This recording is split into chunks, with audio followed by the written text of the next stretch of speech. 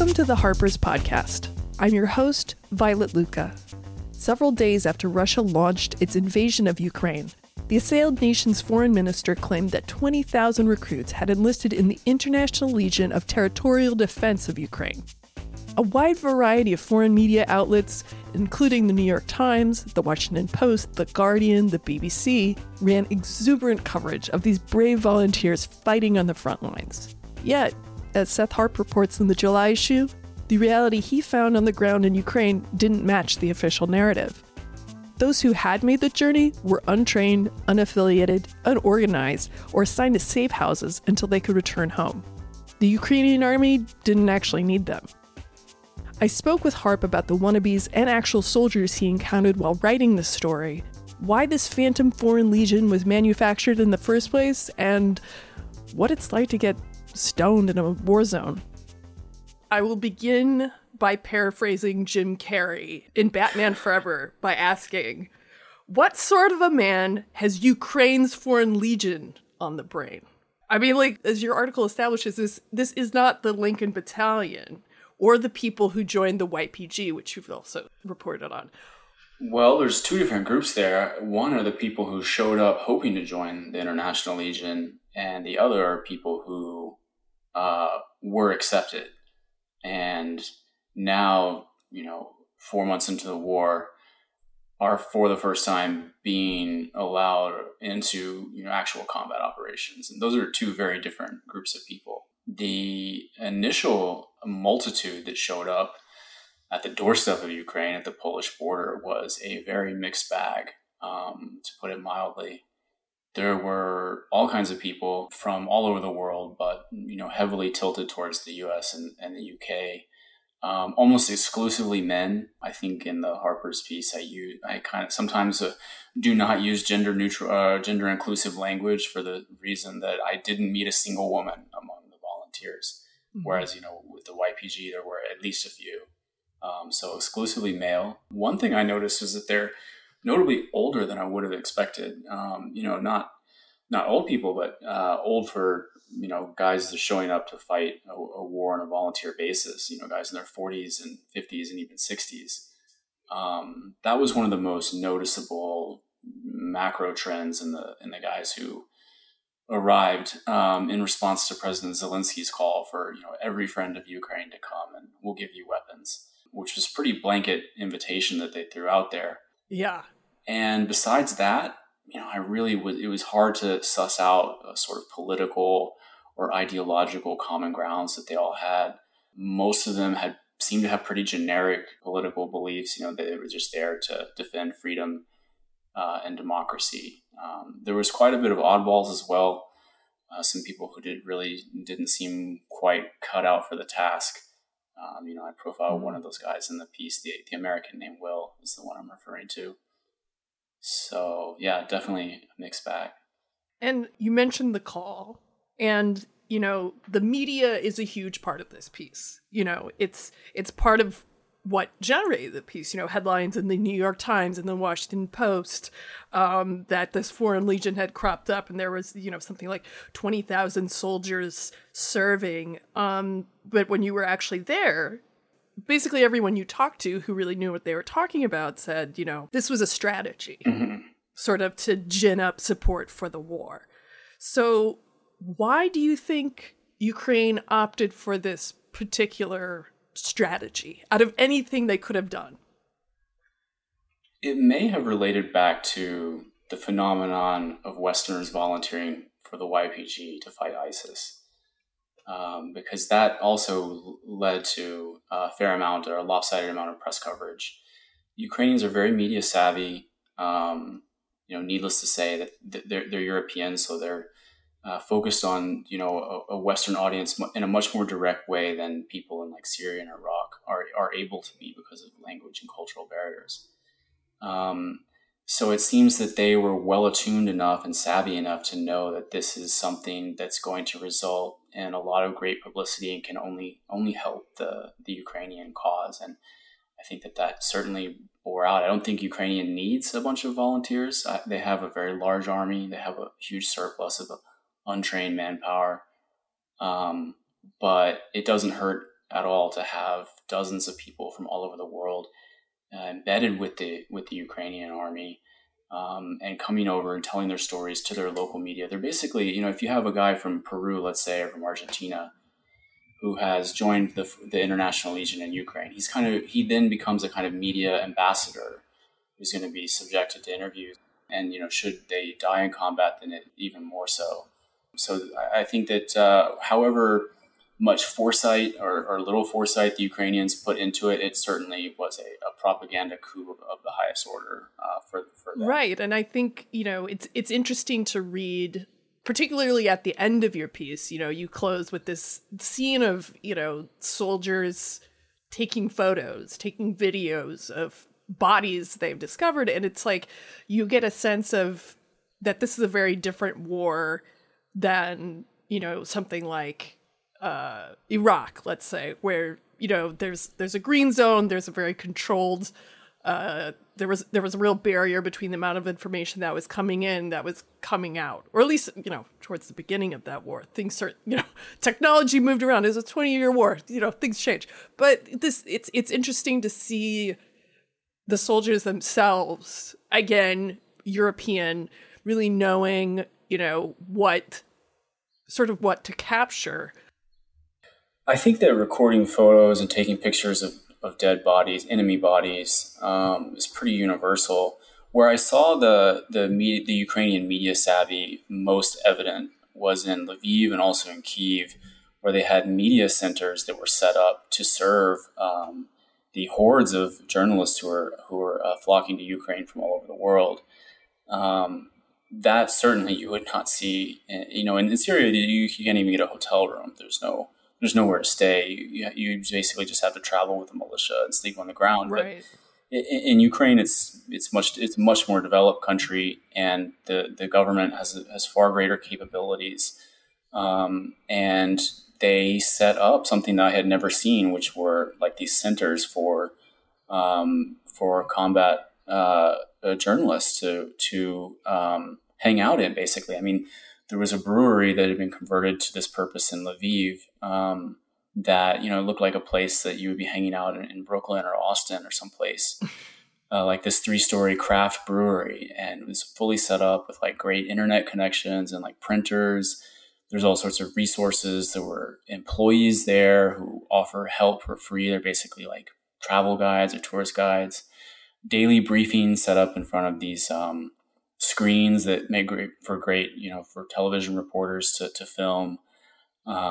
Telegram channels and email lists where you get their daily blasts, sometimes multiple times per day. They had an email list? Of course, yes. And all of the coverage that you've been reading from wherever folks read their news, but let's just say the New York Times, I mean, that's coming directly through these channels that I'm describing. And one result of that, although it is quite informative, is that you see a degree of homogeneity across the coverage, and to try to go outside those channels, I found to be practically impossible, because I approached, the folks who were giving the briefings or the people that ran these centers and would make requests, and they basically just, shunt you off to the side or delay, and the answer in the end is always no.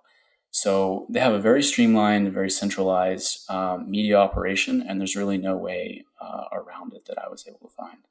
I mean, some of the characters you meet, you meet the head of the Azov battalion, you meet different volunteers, and you also meet somebody who I was just fascinated by his title, and his name is Matthew Van Dyke, and he's a freelance military trainer. Mm-hmm. So getting back to the actual business of war, what is a freelance military trainer? And is this somebody who was invited by the Ukrainian government, or like what is going on there?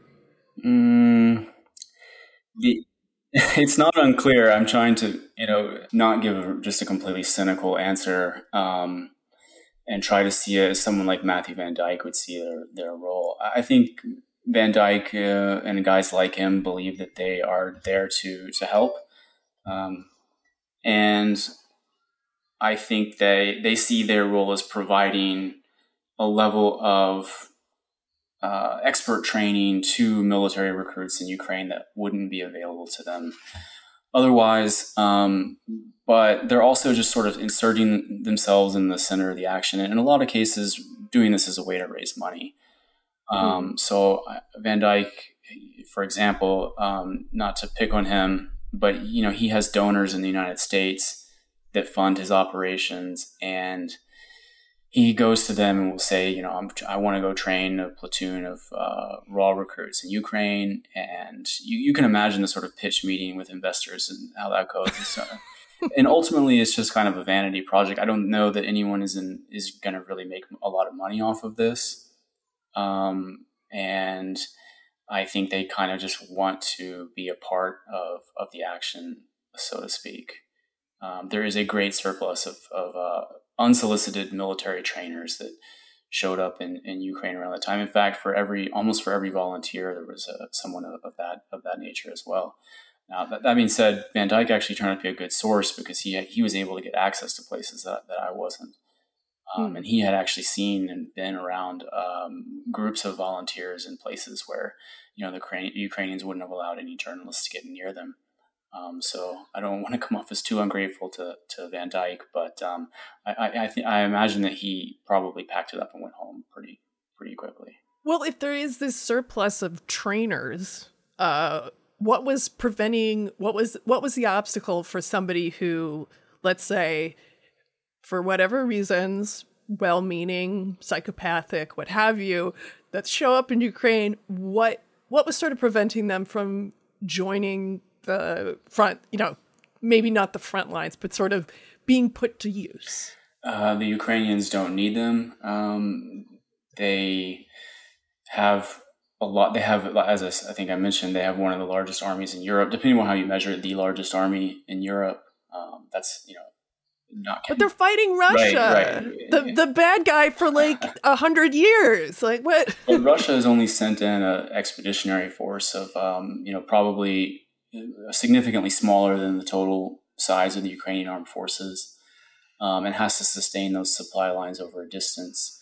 So I'm not sure that Russia really has that pronounced of a numerical advantage over the Ukrainians. Secondly, the people who show up hoping to join the Ukrainian military, they're a liability in many ways. They're limited in their ability to vet them. A lot of them, I think a big aspect of it is the fear of infiltration and spies, because Ukraine is thoroughly, it's crawling with Russian spies, and they don't have any way of knowing that these people who are showing, probably some of them are Russian spies, I would imagine. In fact, there was a Russian volley of cruise missiles launched at a base called Yavoriv very early in the war, where all of the foreign volunteers had been congregating, and the precision with which Russia carried that out strongly suggested that they knew exactly what was going on there. And that kind of on-the-ground intelligence would be easy to obtain if you're just sent in someone posing as a freelance volunteer, takes a look around and leaves and goes and reports back to Moscow. So that's another problem with it. They don't know who exactly to trust among these volunteers. And then, a lot of them don't have military experience, don't know what they're getting into. And if they get themselves killed in large numbers, it's going to be an embarrassment for the Ukraine. So for the entirety of the time that I was there in March the second half of March and all of April, there were no Westerners killed in combat, which led me to believe that they were not participating in combat, because if any sizable number of them had been, at least one would have been. It's kind of a proxy of a way to count their total participation.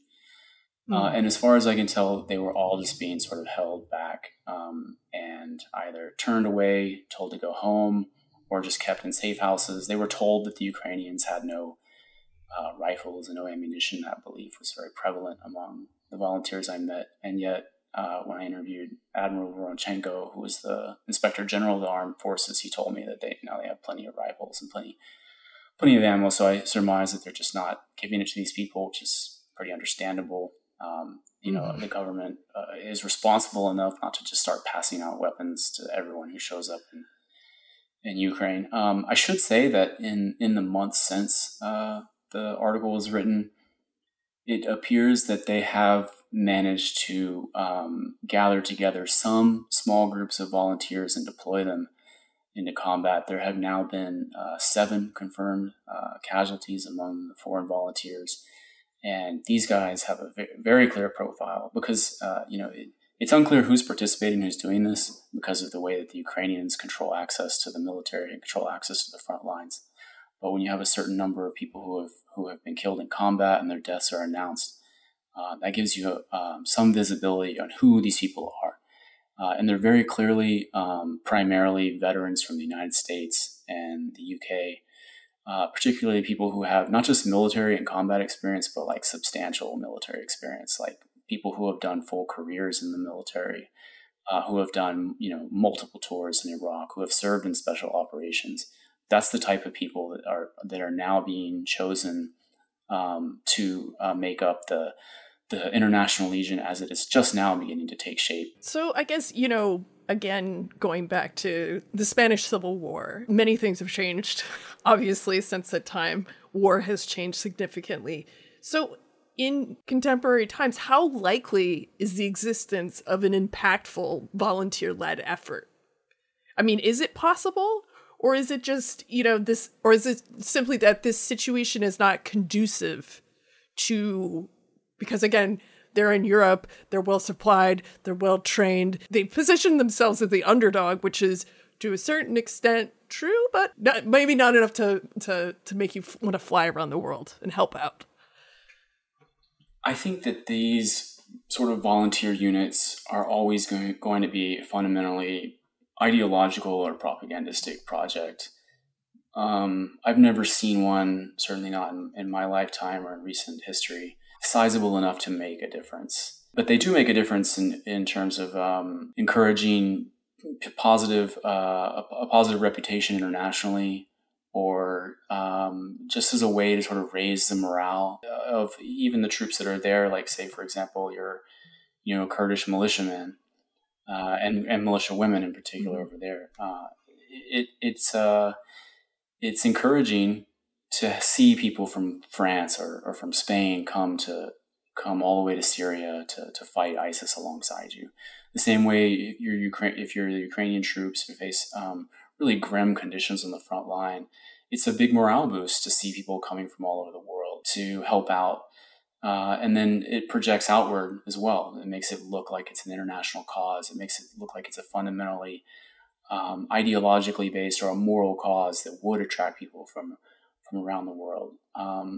But in terms of making a real difference on the battlefield, I don't know that you'll ever see that. Even the International Battalion itself in the Spanish Civil War certainly did not. Of course, they lost. Their side lost, but they didn't contribute much or help out at all. I'm not an expert on the history of the International Battalion, but I think that they had something like 30 or 40% casualty rate. They got decimated. They were destroyed. They never won any significant victories. So no, I don't think it makes much of a difference in that regard. Yeah. No, I guess just some sort of weird macho project may not be the best way to actually win a war, but obviously not all the Lincoln Brigade were like that. Oh, they certainly could have been susceptible to some of that criticism. Yeah, Ernest Hemingway, I think you're referring to there. maybe out of anyone, he comes toward the top of the list. But I guess you've been in war zones as a member of the military and also as a reporter. So how do those two experiences compare? They're very different, and I was sort of able to get a foothold as a conflict reporter by telling editors that, hey, I'm a veteran of the Iraq War, so you can send me to Syria and it'll be perfectly safe. Which is, or I would tell them, I'm prepared for this, which wasn't necessarily, it sounds convincing, or it sounds, on first blush, like that makes sense, but really it didn't prepare me for it at all, because when you're in the Army, you're rolling around with like 30 dudes minimum anytime you leave the base, and they're obviously all armed, and everything you do is as part of a team. And you're typically very limited in the slice or sector that you're seeing. And as a journalist, you're usually by yourself or just with a translator. And you instead of looking through a pinhole, you're trying to look from above and get a big picture and go lots of different places.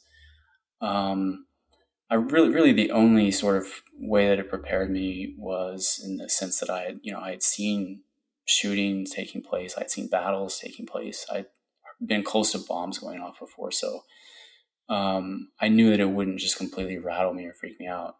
But besides that, it was more of like I hate to put it cynically, but it's almost like a branding thing to get a foothold into conflict reporting, is to be able to tell editors that because I had been in the Army, now I can go and like report in a country like Syria. But I think anybody could actually do the reporting. I don't think you need to have had military experience at all. If there are any aspiring, conflict reporters listening to that, I shouldn't think it's some kind of prerequisite. Well, it's good to encourage the next generation. I mean, there's a lot of humor in this piece. I mean, obviously, the idea of some guy from Delaware telling his hometown paper, "Oh yeah, I'm clearing out houses." Yeah, and in fact, he's just like sitting on the Polish border, just like chilling at some cafe. That's funny. And then there's also, some kind of, there's images of war and what it actually means to be in war, and bullet red cars to, pieces of skulls, like these, what it actually means to kill somebody, to fight. And I guess, how did you balance that tone? Because I think it could be very simple to just sort of go in and be entirely dismissive or perhaps overstate one element. Probably most of the credit there will go to Matt Sherrill, my editor on the piece. I probably did have some things that went too far in one direction or the other in the first draft, but he very expertly would have smoothed those out. In general, there is always a mix of humor and the grotesque and the very bleak in war and in cultural and artistic representations of war. Certainly, you can think of many war movies that do the same thing. That I think idea deserves to be explored in greater detail. I can remember that I never laughed so hard in my life than when I was in a platoon, that was deployed to Iraq. I mean, I can remember, because it was a long time ago. I was like 19 years old. It was nearly 20 years ago now. And I don't remember much about that deployment. But I do remember that we laughed all the time. We were always laughing and joking, even though it was terrible. No one wanted to be there. We all wanted to go home. We were in a shitty location. A lot of things went wrong, etc. But I don't remember what was so funny or what we were always laughing about. It must have something to do with the camaraderie.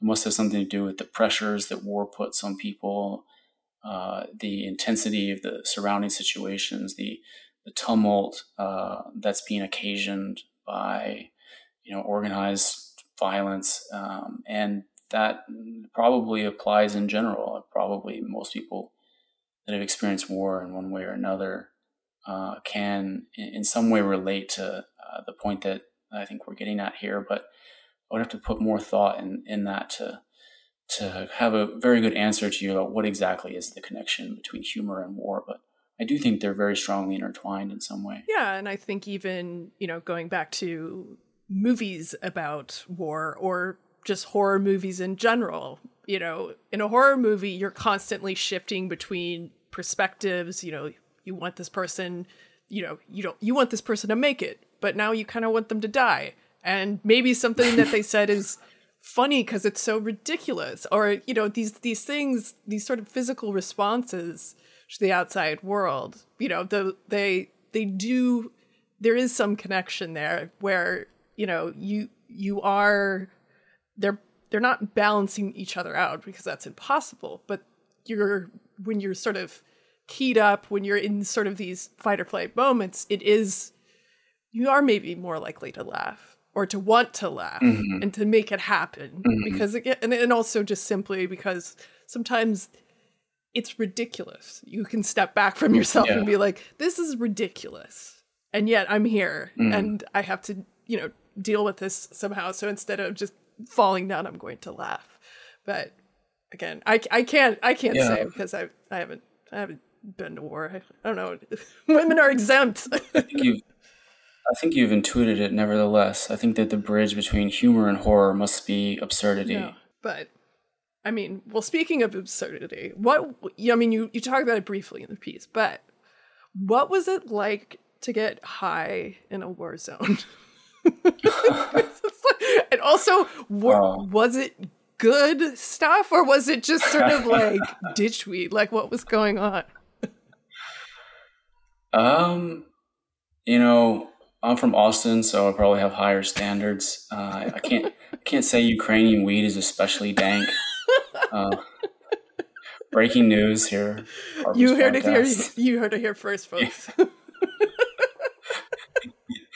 But it was not ditchweed. As for what it was like, it was horrible, frankly. It was just a terrible afternoon because I did it, accepted, the sort of peer pressure that they put on me to hit this bong in this sort of safe house in Kyiv that I visited because I was trying to build camaraderie with this group and get them to trust me. It was a safe house where a number of foreign volunteers were staying. And I had already turned down, the whiskey that they offered me as soon as I walked in the door. And I tried to take as little, as a small of a hit as I could. But as soon as I did that, I had sort of guys, sort of ganged up around me, chanting or just pressuring me to take it all, It's coming back to me now. This moment, they're sort of had this bong improvised out of a wine bottle and this Pishny ceramic, this classic type of Ukrainian ceramics that you see there. And so they pulled they would pull the wine bottle up out of the water, which would somehow draw the smoke. I'm not an expert in bong technology. But I remember that I had to suck in all the smoke that they were insisting that I inhale. So I did, and then exhaled as quickly as I could. But very quickly, it was like, marijuana is a psychedelic, and so it sort of rips the Band-Aid off your consciousness. It makes you much more sensitive. And it was as if, imagine you're in your office or in your home in New York City, if I'm not mistaken. Imagine if in the next second you were transported into Ukraine and you looked around and just said, holy cow, I'm in Ukraine. Because that's how I felt. It was like I was realizing it for the first time that I was in Ukraine. But, in the middle of a war, basically. And the horrifying realization that, I'm in the middle of this terrible war. Where, at that time, people were still talking about tactical nuclear weapons being used in Kyiv. And I was intensely paranoid and just struggling to hold it together. And what helped is that I was able to just sort of reflexively go into the mode of doing interviews because that was what I was there to do. I wanted to interview the American kid that was there. And so even though I was really freaking out inside and just feeling very paranoid and out of place, I held it together enough to just ask Will these basic questions. And then soon enough, it sort of wore off and I was back to my comfortably desensitized, sort of calloused mental state where you can hear bombs go off and not flinch, which is a better way to be, I think, it was at that time. Yeah, you touch on it a bit in the piece, but again, you're trying to go around these, very homogenized official channels, and you talk about your phone being confiscated and photos being deleted from your phone. I guess, how close were you to the action? Did you get a sense of, the situation changing as you moved to different cities, or was it just sort of the same sort of given the fact that the Ukrainian army was actually making pretty good gains around the time that you were there? Was it just sort of the same?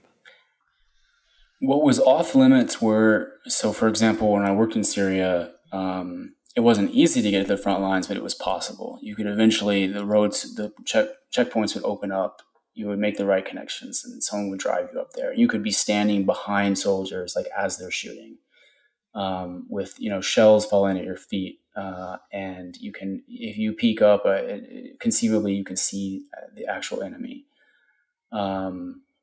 Or walk around cities like Raqqa during the battle there. That was what in particular was not what I was not able to achieve when I was in Ukraine. But because the war was such a different type of war, combined arms warfare against an adversary with an air force, with an artillery corps, as well as with an armor corps, all of these things are completely different from the last 20 years that the U.S. has been involved in, that I was close to it in other ways. So I was in Lviv when Russia did an airstrike on a tank factory in Lviv. So, I was witnessing these airstrikes take place, or cruise missile strikes. And also in Kyiv, the city was, although accessible, and I was could walk more or less freely around the streets. There were artillery battles that were sort of raging on three sides of the city, and there were artillery strikes that were artillery impacts taking place fairly close in the city, and even a few Russian airstrikes that they did on specific targets in the city of Kyiv. So it was kind of a heterogeneous mix of exposure to the front. And once the Russians fell back and abandoned the offensive to take Kyiv, the Ukrainians transported journalists right up to the cities or towns and suburbs about 24 hours after they had been liberated. So we were able to see a lot of devastation that was wrought by the war, a lot of tanks that were still smoking, dead bodies laying in the wreckage. And we were also able to talk to Ukrainian people who had just been, they haven't yet taken a shower, but because I guess the water supplies interrupted. People in the villages we went to, people had not bathed in like 3 weeks. So you're talking to people who are very dirty and totally stressed out, to put it mildly. So we were able to get that. That was the closest that I felt to the real fighting, to the real violence that Russia unleashed by invading Ukraine, was talking to people that had been living under Russian occupation for 3 weeks outside of Kyiv. And I guess did you get a sense of what that occupation was like? Aside from the fact that it's incredibly stressful, that there's no water. This is a sensitive subject because the villages I visited happened to be right next to Bucha. I didn't go to Bucha myself. It was kind of a random where people, because so many villages had just been liberated, and you could kind of grab a ride to whichever one was most convenient, whichever one shook out. So in Bucha, where there was these terrible atrocities were committed, and I believe Nicole Tung, yes, photographer that publishes in Harper's, she was there and recorded some of those grave human rights abuses and other atrocities that the Russian forces perpetrated in Bucha.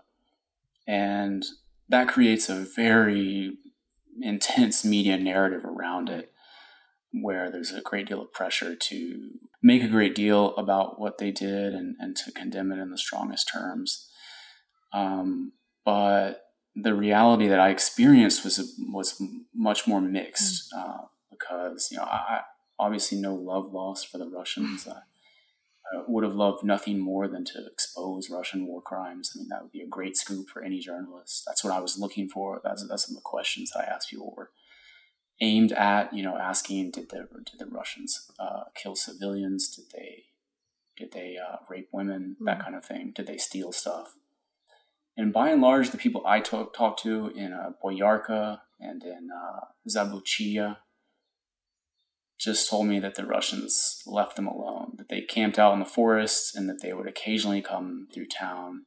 But by and large just left them alone. So I don't know how to account for those differences exactly, but it's not quite as I think cartoonishly evil as you might expect to live under. There's an interesting parallel with the Iraq War, that I served in, because of course there were terrible atrocities committed against Iraqi civilians, Haditha, Abu Ghraib. These things are shorthands for American military abuses now. But I know for a fact that the sort of default position of U.S. soldiers and commanders was to do their best to not violate the rights of Iraqi civilians. I mean, that's in no way to justify the Iraq War or anything about it. Totally opposed to that from the beginning. My point is just that, anytime you have an occupation force, you're going to have soldiers that do really horrible things. But you're also going to have, in the next town over, or in the next unit over, a completely different experience that the civilians who are subjected to that are going to go through. And I guess, speaking as, a veteran and someone who experienced the war, how do you feel like that has influenced, the legacy of Iraq, the legacy of Afghanistan? How has that influenced the public's perception of war? Because basically, this is sort of a way of asking, you have all of these Redditors who are just ready to go fight. And are they ready to go fight because they feel like, it is actually kind of easy to pick up arms, and they have a sort of distorted idea about what it actually means to be at war? Oh, that question is rich in so many potential responses. All the ways in which the United States and our culture has metabolized the experiences of Iraq and Afghanistan, even if it's just the experience of watching it on TV. Yeah.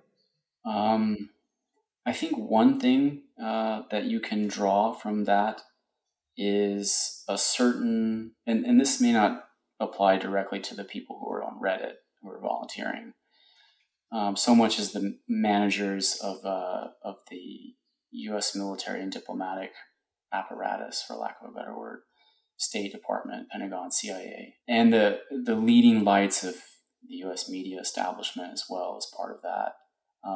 And maybe we could just say elites in general. I think there's a certain sense in which they perceive the Ukrainian war, the war between Russia and Ukraine, as a salve or some way to wash away the sins of the past, a good war for once, one that was had a clear black and white, good and bad, because who could argue that Russia is in the wrong here? I mean, say what you want about NATO antagonizing Russia, which they totally did. You could even say that the State Department has worked for the last 8 years to goad Russia into invading. Even if that's true, it wouldn't justify what Russia did. It doesn't justify them bombing cities. It doesn't justify them encircling and laying siege to cities where millions of civilians live. So the fact that it was clearly a morally just cause, the Ukrainian cause of self-defense of their sovereignty, is morally just. I think that created a kind of almost euphoria among the U.S. ruling class, where this is going to be a good war, where we're going to expiate the taint of Iraq and Afghanistan, much in the same way that the Persian Gulf War was perceived as doing the same with respect to Vietnam. Yeah. Or Iraq or Afghanistan at the beginning. Did you know in Afghanistan they make these women wear burqas and they can't even see, and it's isn't this horror? And it's like, it is, the U.S. is always kind of looking for a way to wash away the sins of Vietnam and instead just keep getting involved in more Vietnams, which is unfortunate. Exactly right, but again, you can't, when you're approaching a conflict in a certain way, it's kind of inevitable with those sort of blinders on, it's kind of inevitable to get caught up in something that's very bad. Absolutely. I mean, obviously you haven't been there in a while, but have you heard any updates? Have you kept in touch with anybody that you were in contact with for the story? My assignment was to find out what was going on with this foreign legion, because at that time, which was only, I think, a week or 10 days into the war, there had already been like hundreds of articles about it. And as I wrote in the Harper's piece, most of those articles were sourced to delusional volunteers who were never going to be part of any foreign legion, and it was very unclear that there even was any coherent military unit, with a physical flesh and blood presence and some kind of base, maybe even a command structure. It was very unclear whether anything like that even existed. In the month since then, I have seen some limited steps on part of the Ukrainians to put together something that could really be called a foreign legion, and I've remained in touch with the contacts that I have to see how that goes. And the big thing that I have watched evolve is the transformation from just this horde of kind of clueless malcontents of some kind or another who are coming to Ukraine to fight for all kinds of diverse causes, etc. All of the sort of bumbling and blackly comic stuff that I described in the piece, all that has sort of faded away as those people have gone home. And now what you're seeing are, as I mentioned earlier, small numbers of really experienced veterans from in particular the US and the UK, but also other parts of Europe, serving in the Ukrainian army and dying in battle and being taken captive. Still talking about a very small number, but I think there's every reason to expect that will continue. And the real issue that I'm sort of watching and paying attention to, actually, I guess there's two of them from what I've seen from continue to monitor the story. One is that, it raises questions when you have, because I just wrote an article for Rolling Stone about one particular, the second American to die over there. And one of my sources sent me a photo of their squad, and it's 13 guys. They're all white dudes from the US or from England. And every single one of them is a veteran of the US or the British Army. And they've all done combat deployments. And they're all decked out in the uniform of the Ukrainian Territorial Defense Force. And they clearly look like they know what they're doing. I mean, we're not talking about a ragtag, like the ragtag leftists who are over with the Kurds in Syria. This is a completely different story. And that picture in particular brought it home to me that the risks of having what could definitely be perceived and what Russian propaganda will certainly portray as a kind of paramilitary or auxiliary or like filibuster force over there of people who have been trained by the US and UK governments to fight wars and are over there, in fact, fighting wars. I mean, what would you think if you were on the other side of that? It's just one more way in which the US involvement in what is at a geopolitical level a proxy war between NATO and Russia, just another indication of deepening U.S. involvement in that. It can only further pull the United States into involvement in that. And for all we know, because I think it's always helpful if you're a reporter in the armed conflict, national security space, to have a little bit of conspiratorial paranoia about some of this stuff, because you're talking about a country that is of intense interest to the CIA and other military intelligence agencies of the United States and of other Western European countries, who are all, without a doubt, deeply involved in activities in Ukraine. So, that we can't prove the extent to which that overlap exists, but, I think there's probably good reason to think that some does. Well, and if you were to use conspiratorial thinking, let's say, about Vietnam or the Iraq War, you would be right, because it's like, this is how Washington works, and again, it's like, you can't get carried away with it, but there needs to be a healthy amount of skepticism, and also, considering where are these places located on the map? What possibly could be obtained?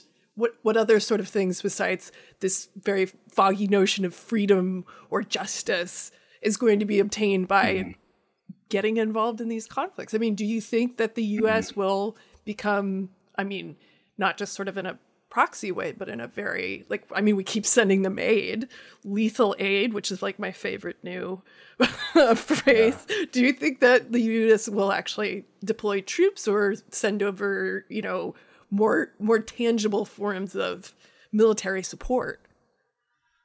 Well, right up until the eve of the invasion, Ukraine was crawling with U.S. troops. I mean, there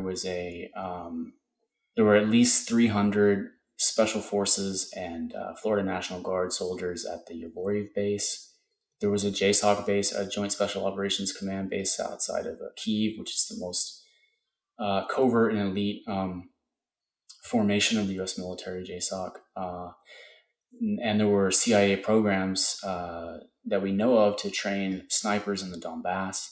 So they were there right up until February 24th, or I guess it was 2 weeks before that the Biden administration announced that they were fully pulling out all U.S. personnel. And, I take them on their word for that they really did withdraw everybody. But they've done everything else to participate in the war, from providing intelligence to weapons systems of the most sophisticated nature, and everything in between, the full spectrum short of deploying troops.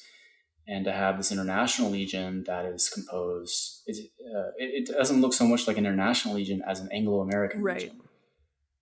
And to have those people there taking part in conflict only further blurs that line in a way that I don't expect would be helpful. Yeah.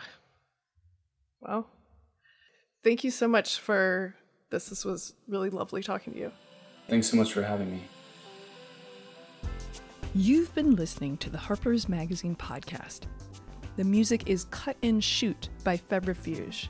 Harper's Magazine is the oldest general interest monthly in America, exploring the issues that drive our national conversation through long-form narrative journalism and essays. To get 12 issues for $21.97, visit harpers.org/save.